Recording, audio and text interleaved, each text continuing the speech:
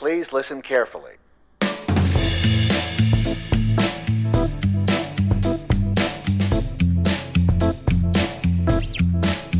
Welcome to Autism in the Wild, the show that talks about what it's really like living with autism. Here are your hosts, Noah and Chris.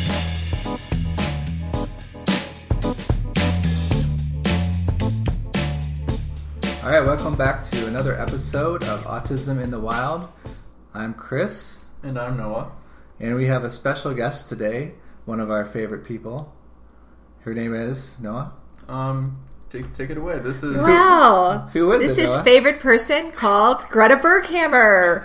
And I'm with two of my favorite people. It was a joy when I met this family and got to know Noah and both of his brothers as well as his parents. So Greta, tell the fine people a little bit about yourself, a little bit about your background. Well, I am a professor of theater at the University of Northern Iowa, a job that I have held and enjoyed since 1984. My area of theater is youth theater and drama education. And when people look at me with that sort of deer in headlight look, what does that mean? I go on to explain that what it means is that I prepare the next generation of theater artists who want to work specifically with young people, helping young people access theater by participating in it or participate in theater as an audience member through the work that they produce for audiences of kids. The other population that I work with are individuals who are training to be teachers. Most of the time, those are individuals who want to teach somewhere between kindergarten and high school. They want to do some theater work.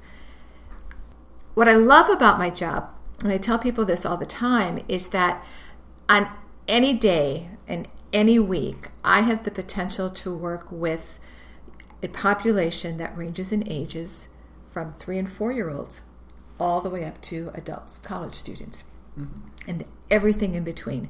Because in addition to teaching my university classes, I try to stay really active working with young people themselves, either through my Spectrum Theater program, through my Sturgis Youth Theater program, or working in classrooms. Great. So Noah, maybe you can talk about how you met Greta. So a family friend was like, hey, you should try this thing, the Spectrum Theater thing out. I remember this was a good number of years ago at this point. Yeah, I think it was about 4 years ago, wasn't it? 4 or 5? 4 or 5? Yeah, maybe 5 even. Probably. You were a little guy then. Yeah, for sure. So I tried that. Out, and the main person in charge is this crazy woman named Greta, and I was like, okay, this is actually pretty enjoyable. So I kept with it, and I started doing more theater things with Sturgis Youth Theater that she's doing right now, and things like that. And I've gotten that alongside music is one of the reasons why I've kind of become more of a social person, not more of like stuck in my shell for the past 10, 12 years or anything like that. So I can attribute a lot of that to her. So you started out at the Spectrum Theater, right? Mm-hmm.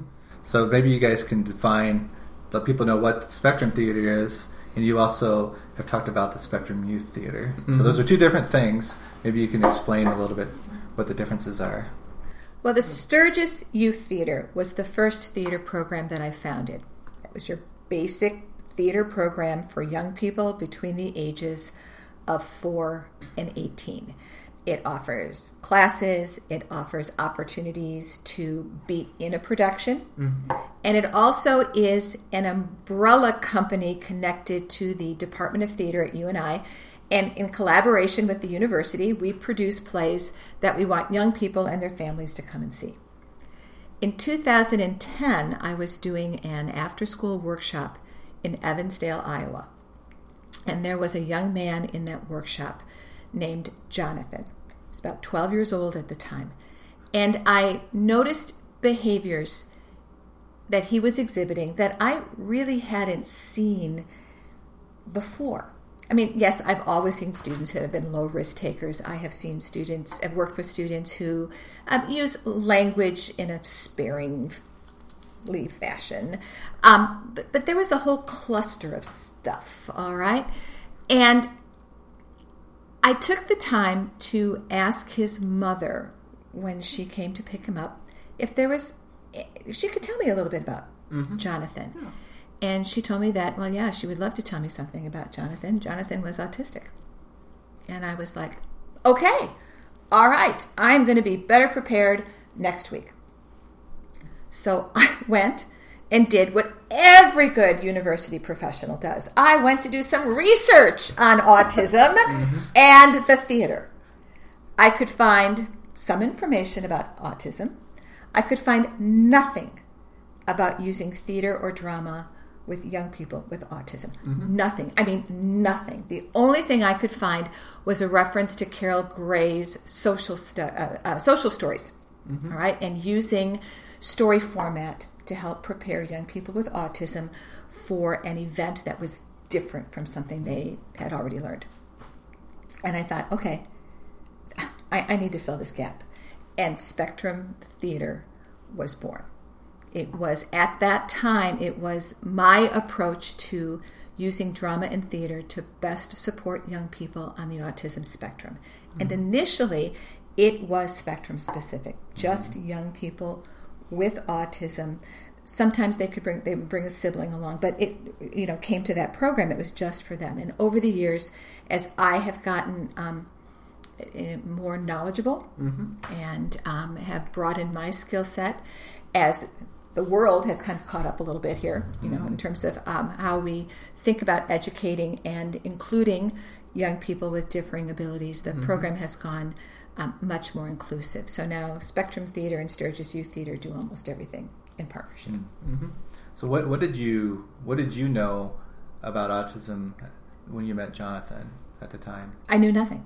I knew nothing other than I had heard the word, and in the examples that I had seen in my graduate work, the young people that and this was videotape. I mean, this wasn't even the real deal. Okay, we're not using language the same way that the three of us are using language right now, having a discussion, and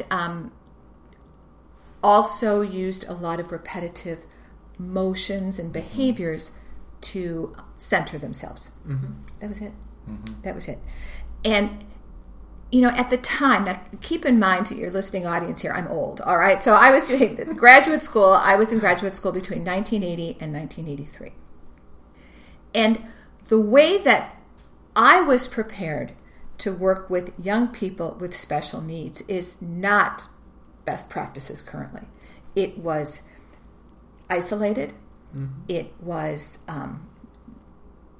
isolated. I mean, you worked with that population by themselves, and there was no inclusion.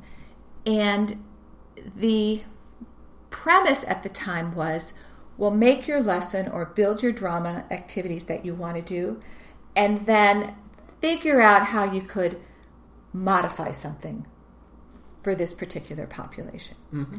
And so it didn't start with, it started with me at the center and what I wanted to do. And the population was secondary. It's all different now. It is all different. And my initial collaboration with Jonathan is largely at the source of that change in how I work, and has fed very nicely into the whole field. Cool. That's cool. I actually saw the story online when I was doing some research. Yeah. That's pretty cool. So I'm glad you brought that up. So when it comes to Spectrum Theater, did you have a model to follow, or did you just kind of make it up as you went? Nothing. I had nothing. I had absolutely nothing. I had to create the model. So what I did, Chris, is I did some reading about autism. What I could find, all right? And I needed to find things that I could read that were accessible to me as somebody who wasn't a medical professional and who wasn't a parent of a young person with autism, all right? And then and what I largely found were descriptions of what at the time they were calling profile marker behaviors. All right, the behaviors that had been identified as being associated with receiving a diagnosis of being autistic. All right, and I thought about those profile marker behaviors, and I thought, okay, of the ones that are coming up most often in my research, I'm curious about how drama and theater can support those behaviors. Right? And I got a grant and I set out to begin to experiment which elements of drama and theater were going to provide the best support. So imagine that I'm sitting down, and on one side of my desk, I've got a list of some of the profile marker behaviors that I was running across most often in my research.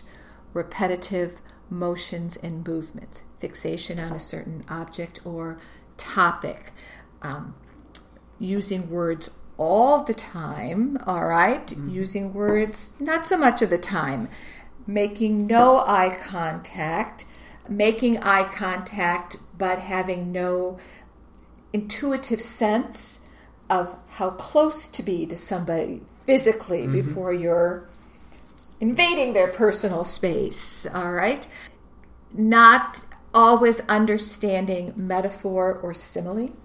So it sounds like you're describing our kids. Did you get like a secret list? I'm describing a lot of kids, all right, as we know. And that was the beauty and also a little bit of the scary part about working with a young person on the autism spectrum. Because every piece of research I read said, if you know one young person on the autism spectrum, you know one person.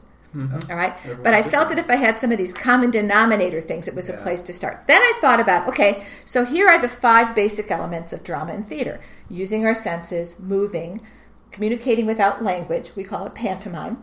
Okay. Creating characters and putting them into a story, and role-playing.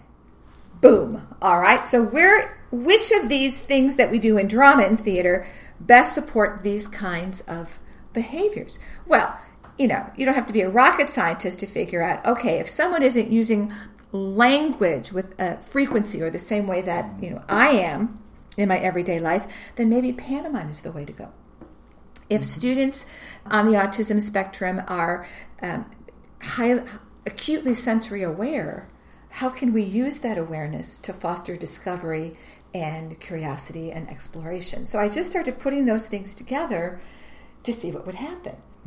And then, and that was helping me identify what was going to work and what wasn't. And along the way, what I learned from the young people I worked with was how to structure and lead and manage a drama session, because it had to be much more, there had to be clear boundaries and a very well-defined sequence or schedule to what was going to happen.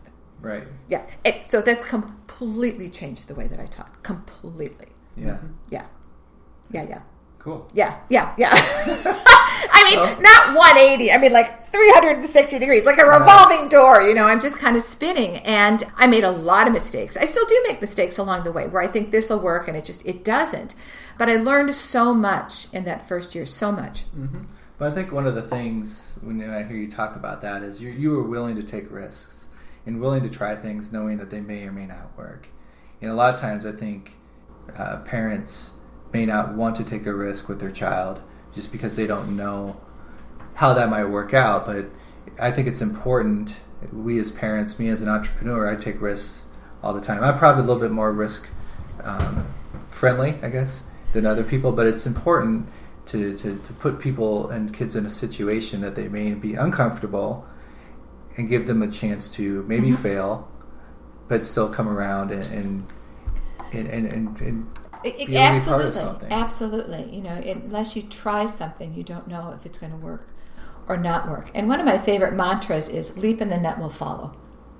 And so I've just tried to live by that you try something, and when it's done, whether you thought it was successful or maybe not as successful as you thought it was going to be, there's something that you can take away from that that's going to inform the next thing that you do.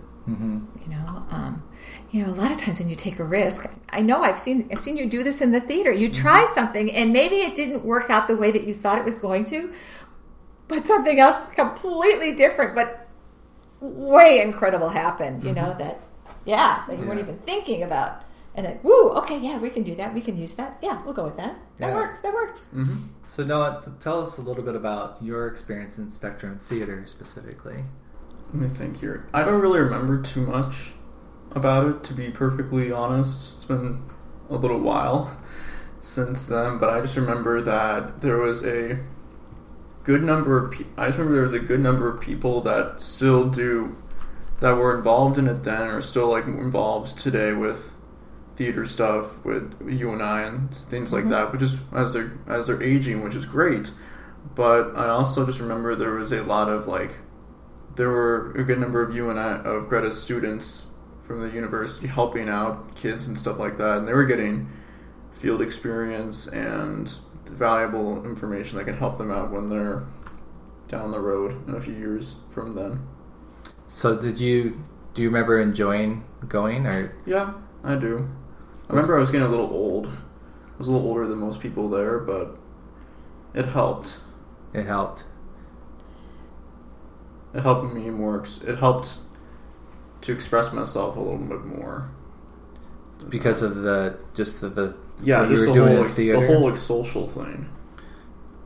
So did theater help you become more social, or is because you were around people more like you? It helped me become more social. Okay. I think what contributes to the socialization is that when you come to a Spectrum Youth Theater workshop on a Sunday, or you come to rehearsal, and someone, me, has done the work of mapping out what we're going to do. Mm-hmm. Yeah. All right. I set up the activities, the games, the drama stuff, all right, that provides the foundation for the interactions to occur. So it takes that having to initiate a social interaction out of the equation. It's organized. Because we're making a dramatic connection, and the socialization grows out of that. You know, the other thing that informed the Spectrum Theater work as time went on, I was telling you about these profile marker behaviors that I started with. Well, I was about 2 years into doing this work when a new one was identified, and that was that young people on the autism spectrum were exhibiting with some frequency a lack of development of spontaneous pretend play. And when that one came to the surface, I was like, okay, now we're really speaking to me and what it is, I can do. And it wasn't that they couldn't play pretend. They just didn't do it spontaneously, like neurotypically developing 18-month, 24-month, 36-month-old young people do. And so that, for me, was a big turning point, because it was like, all right, now I know theater and drama is really, really at the heart of what can happen here for creating these connections between young people. Cool. Yeah. What could directors in different places do to help people on the spectrum and stuff like that with theater? Well, I will tell you that when I go out and I meet with people who are doing work, or maybe it's when they contact me, I email, or could you come and talk to our group about the work that you're doing? What I really try to stress is the fact that you just don't jump into this work. That you've got to take time to read about and consider what autism is, so that you can be thinking about how you need to place that population at the center of the work. It's got to start with them. All right. So here's an example I give to my students. They were just starting off. Can I tell a story? Sure. All right. So we're going to do a little thing here, okay? So Noah, I'm going to ask you to look at me and extend your right hand. Okay? And now I'm going to ask you to curl your 4 fingers, and I'm going to ask you to put your thumb straight up. Okay? And now I want you to hook fingers with me. No, these fingers here. Okay? Now, all right, I want you to get me to put my thumb down, and I'm going to do the same thing. Now, you can't see us, of course, because this is a podcast, but he is engaging me in a rather ferocious game of thumb wrestling. Are you not? Yeah. Yes. Okay. Boom. All right. Okay. And he got my thumb down. All right. Okay. So why did you start playing thumb wrestling? I didn't tell you to play thumb wrestling. I tried putting my thumb down, but then I realized that you needed a few other ways to get... Yeah. Okay. What I did is I set up the visual that most of the time when we see fingers locked like this and thumbs up, and somebody says, okay, get your partner to put their thumb down, boom, we go right into the game, because we associate this look with that activity. Yeah. But if you go back and you rewind the podcast, you'll see that I didn't say, let's thumb wrestle. I said, get your partner to put their thumb down. Yeah. So there's for lots sure. of ways you could do that other than thumb wrestling, right? Mm-hmm. Like you could have asked me, Yeah. or you could have said, I'll count to 3, we'll both put our thumbs down, or whatever. You can All use right? your other hand. Exactly. All right. Okay. So I tell my students, all right, maybe this is how you're used to doing X, but because of the population we're going to work with, you've got to be able to think about X not as X, but as Y and as Z and as Q and as R and as S, all these different possibilities, so that you can keep offering what I call a point of entry for all of these young people who come to us with these multiple different talents and skills and gifts. That's excellent. What was the question? How did we come to this, right? All right. Exactly, Yeah. So you really had to, what I call changing your lens. Changing your lens. So some of the lens changing things that I had to modify, that I try to get other people to think about. That's why you got to put the population at the center. All right. Can you teach your drama lesson using fewer words than you normally would? Can you teach that lesson using short, concise sentences? How can you create a visual schedule for the lesson or the program or the event that you're going to do? How can you create an activity that builds risk taking in small enough increments for your lowest risk takers? And then how can you do the majority of your activities with either no language or very little language, or ways of substituting words as the only way of communicating? Yeah, they've really got to think about the population. Have you worked with a lot of directors in other schools and other places on this type of topic? I wouldn't say I've worked with a lot. There aren't a whole lot of us. It's difficult. We're spread out. Okay. I recently was in New York in April for this amazing opportunity at the Lincoln Center. It was a week-long professional development symposium for directors and teaching artists who are engaged in doing drama and theater work that includes young people on the autism spectrum. All right. And so for that week-long symposium, I was with 20 people who are at various stages in their careers of doing the work that I am doing. And so in our discussions, I was struck at times by the passion and artistry and dedication that everybody had. There's no doubt about that.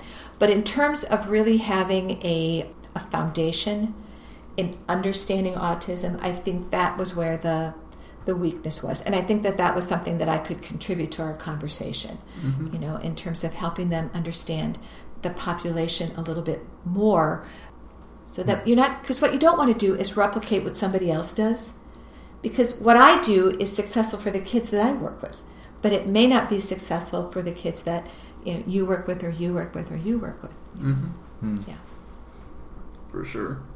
And when I've been hearing you talk about all this stuff, it's interesting, because I am now starting to see where you've put all of this stuff into the theater itself, during rehearsals and stuff like that. Everything's starting just to click a little bit. Yeah. Can you give an example, Noah? The schedule, the most obvious one was the whole schedule thing you guys have with the board, visual schedule, stuff like that. But things of how you block things and certain things like that are more or less. This is one of my other sort of mantra things, and not everybody agrees with me when I say this, but I believe that best practices in drama and theater for young people on the spectrum is just best practices for kids. Boom. A visual schedule is great for everybody. Yes, it's there because we have 25% of our participants are on the autism schedule, but the neurotypicals are coming over to check it out too, because they don't remember what's going on. The use of video modeling, that would be another one, where we're videotaping scenes, we're videotaping entrances, we're videotaping young people rehearsing, so that they can log on to YouTube. We can send it to them on their smartphone, and that's how they can rehearse their lines. Oh, I see. By hearing it over and over again, because not all of my young people are good readers.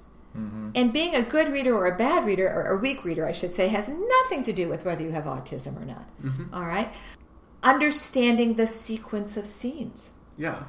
You know, you can do that visually, you can do that using words, you can watch the movie, you can read the book. There's so many different ways to access that story. Yeah. You know, I think that I'm getting better at rehearsal of using short, directives with all of the young people that I am directing. And then, you know, the other thing that I think happens, and I'd love to hear your opinion on this, is we talk all the time and we tell our kids, well, you should, you know, reach out and make friends with that person, or you know, include this person. All right, okay, well, and they should. You're right. It's great. But kids, like adults, need to be taught how to be inclusive. All right?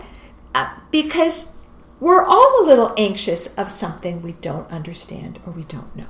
Yeah. All right? So I don't know if you remember when you were doing Cinderella. All right? So you're in a scene. I think you were a mouse. Weren't you a mouse in one of the scenes? I don't remember. You were a mouse. I'm almost positive you were a mouse. All right? Okay? So we've got kids with autism and kids without in that scene. All right?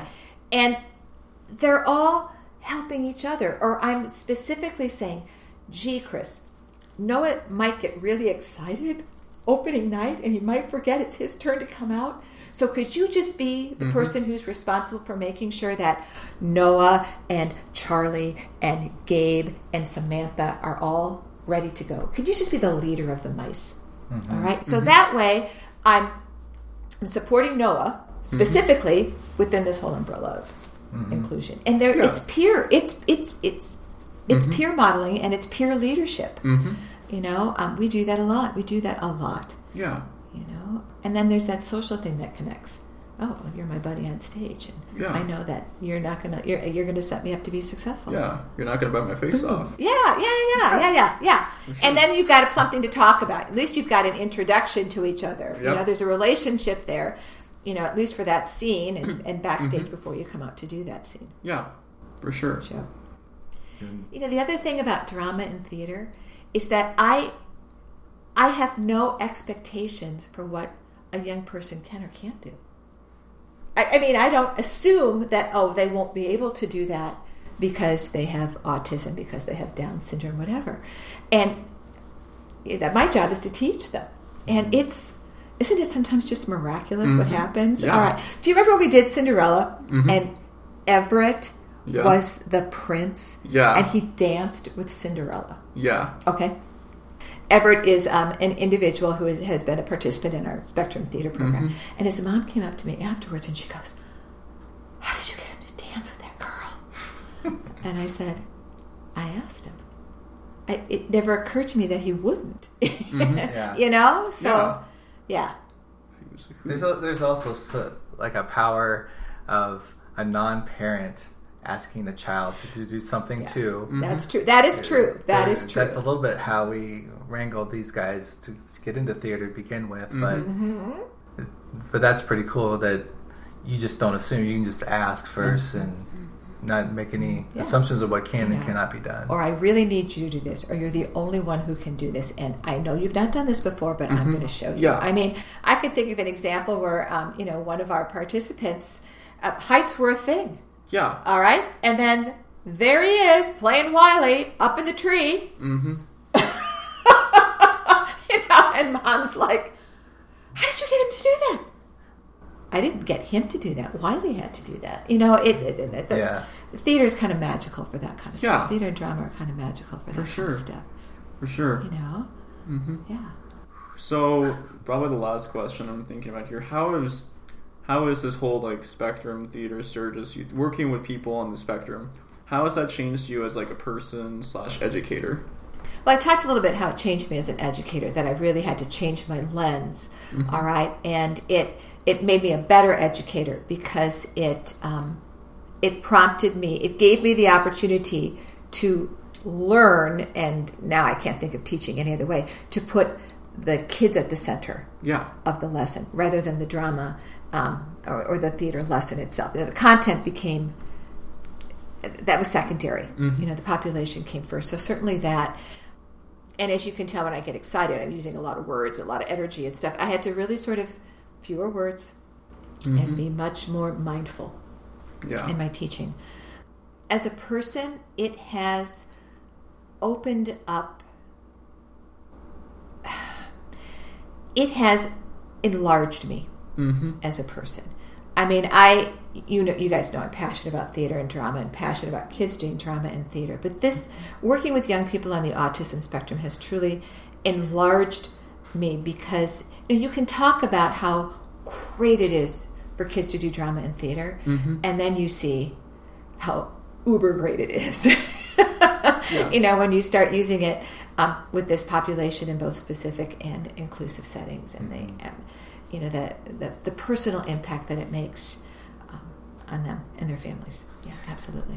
A couple of my favorite things about the Sturgis Youth Theater is, one, the kids, they get to play multiple roles. Yeah. So there's not one Cinderella, there's 4 or 5 or 6 Cinderellas, which gives more people a chance. It does. It takes the pressure off of that one person. It does. And it's really fun I know our kids have really enjoyed getting to play several different characters.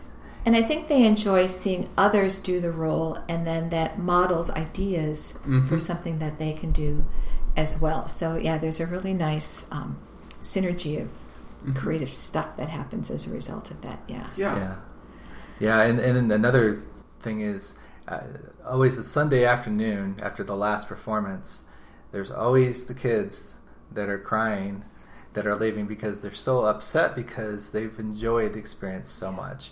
And it's not just the actors, it's also your staff members too, the college students that stick around and help out. Because I know just in talking with them, and they're getting as much out of the experience as the kids a lot of times. Probably getting more. Yeah, we really come together as a community. I mean, it really is. It's a community for 4 weeks, and there's a lot of sharing that happens, not just artistically, but emotionally and socially and creatively and physically, and we try to make it fun. I mean, it's fun. Yeah. And they meet new people, and they get to work across age levels, which I think is always really inspiring. Yeah.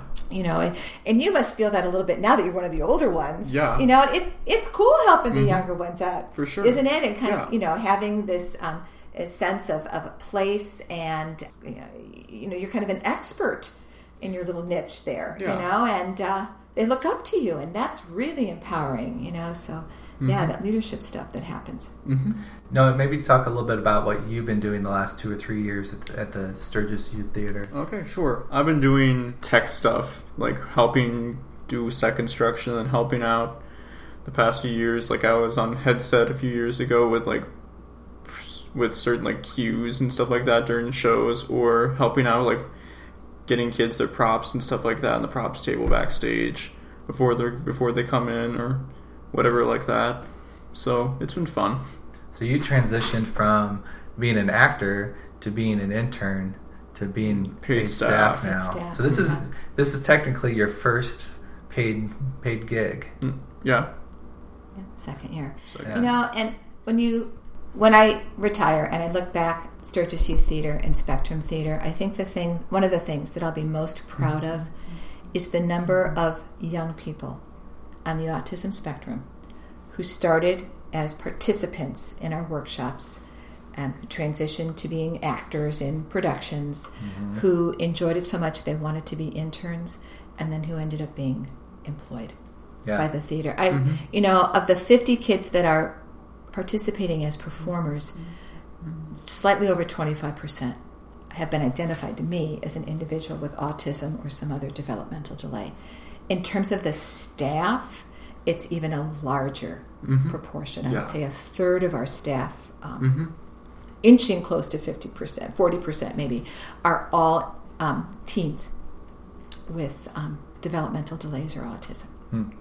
And I think that is an important next step for our entire community, is that these young people, I'm working with school-age individuals, but they're going to graduate from high school. Some will go to college, some will not. And I think it's our job, our responsibility as a community, to find ways to embrace them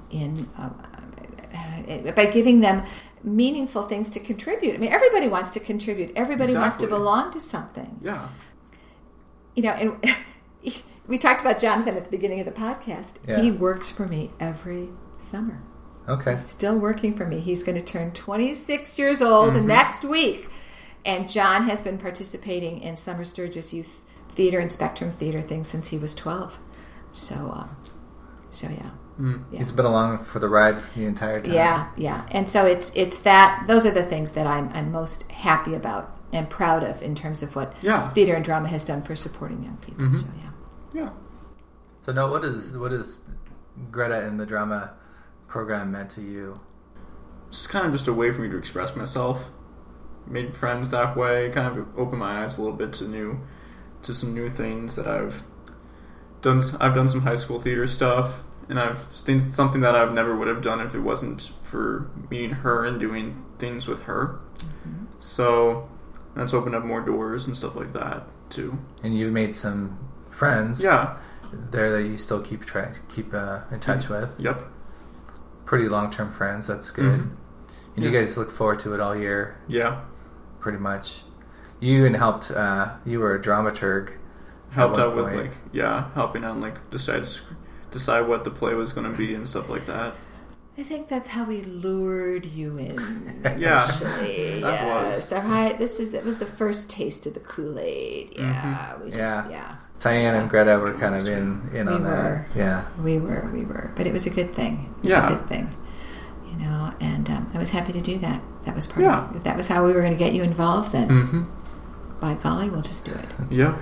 So now, what advice would you have for other people on the spectrum and about theater? What would you say if they had an opportunity to do something like this? Try it. If it goes well, it goes well. If it doesn't go well, it doesn't go well. I mean, you still tried it. You got a little taste of it. And should they try it just once, or do you think they should give it a little bit of time? I think they should give it a little bit of time. So if the first time isn't maybe the best. Yeah, I mean, it really depends on the person too. Sure. For that. Yeah, and from my perspective as a parent, I think it's we always are looking for opportunities for our kids to participate in some activity. So something like this, we were very excited to try out. Now we didn't try it out with Isaac, but he always comes in and he does. And he does. And it would be interesting to see if he could even make it through, even a Spectrum Theater day. But part of that for us is that's his respite time. I know, and I do not want to come between him and the rec center. I really don't, But at some point, we'll have a program for Isaac. And he did come to, I think it was Wonderland. I think he did come to the actual performance. With his class. Yeah. And he, based on what I was seeing, he seemed engaged in having fun and all that kind of stuff. So. Yeah, and he knows how the elevators work in the building. He's great. He's absolutely great.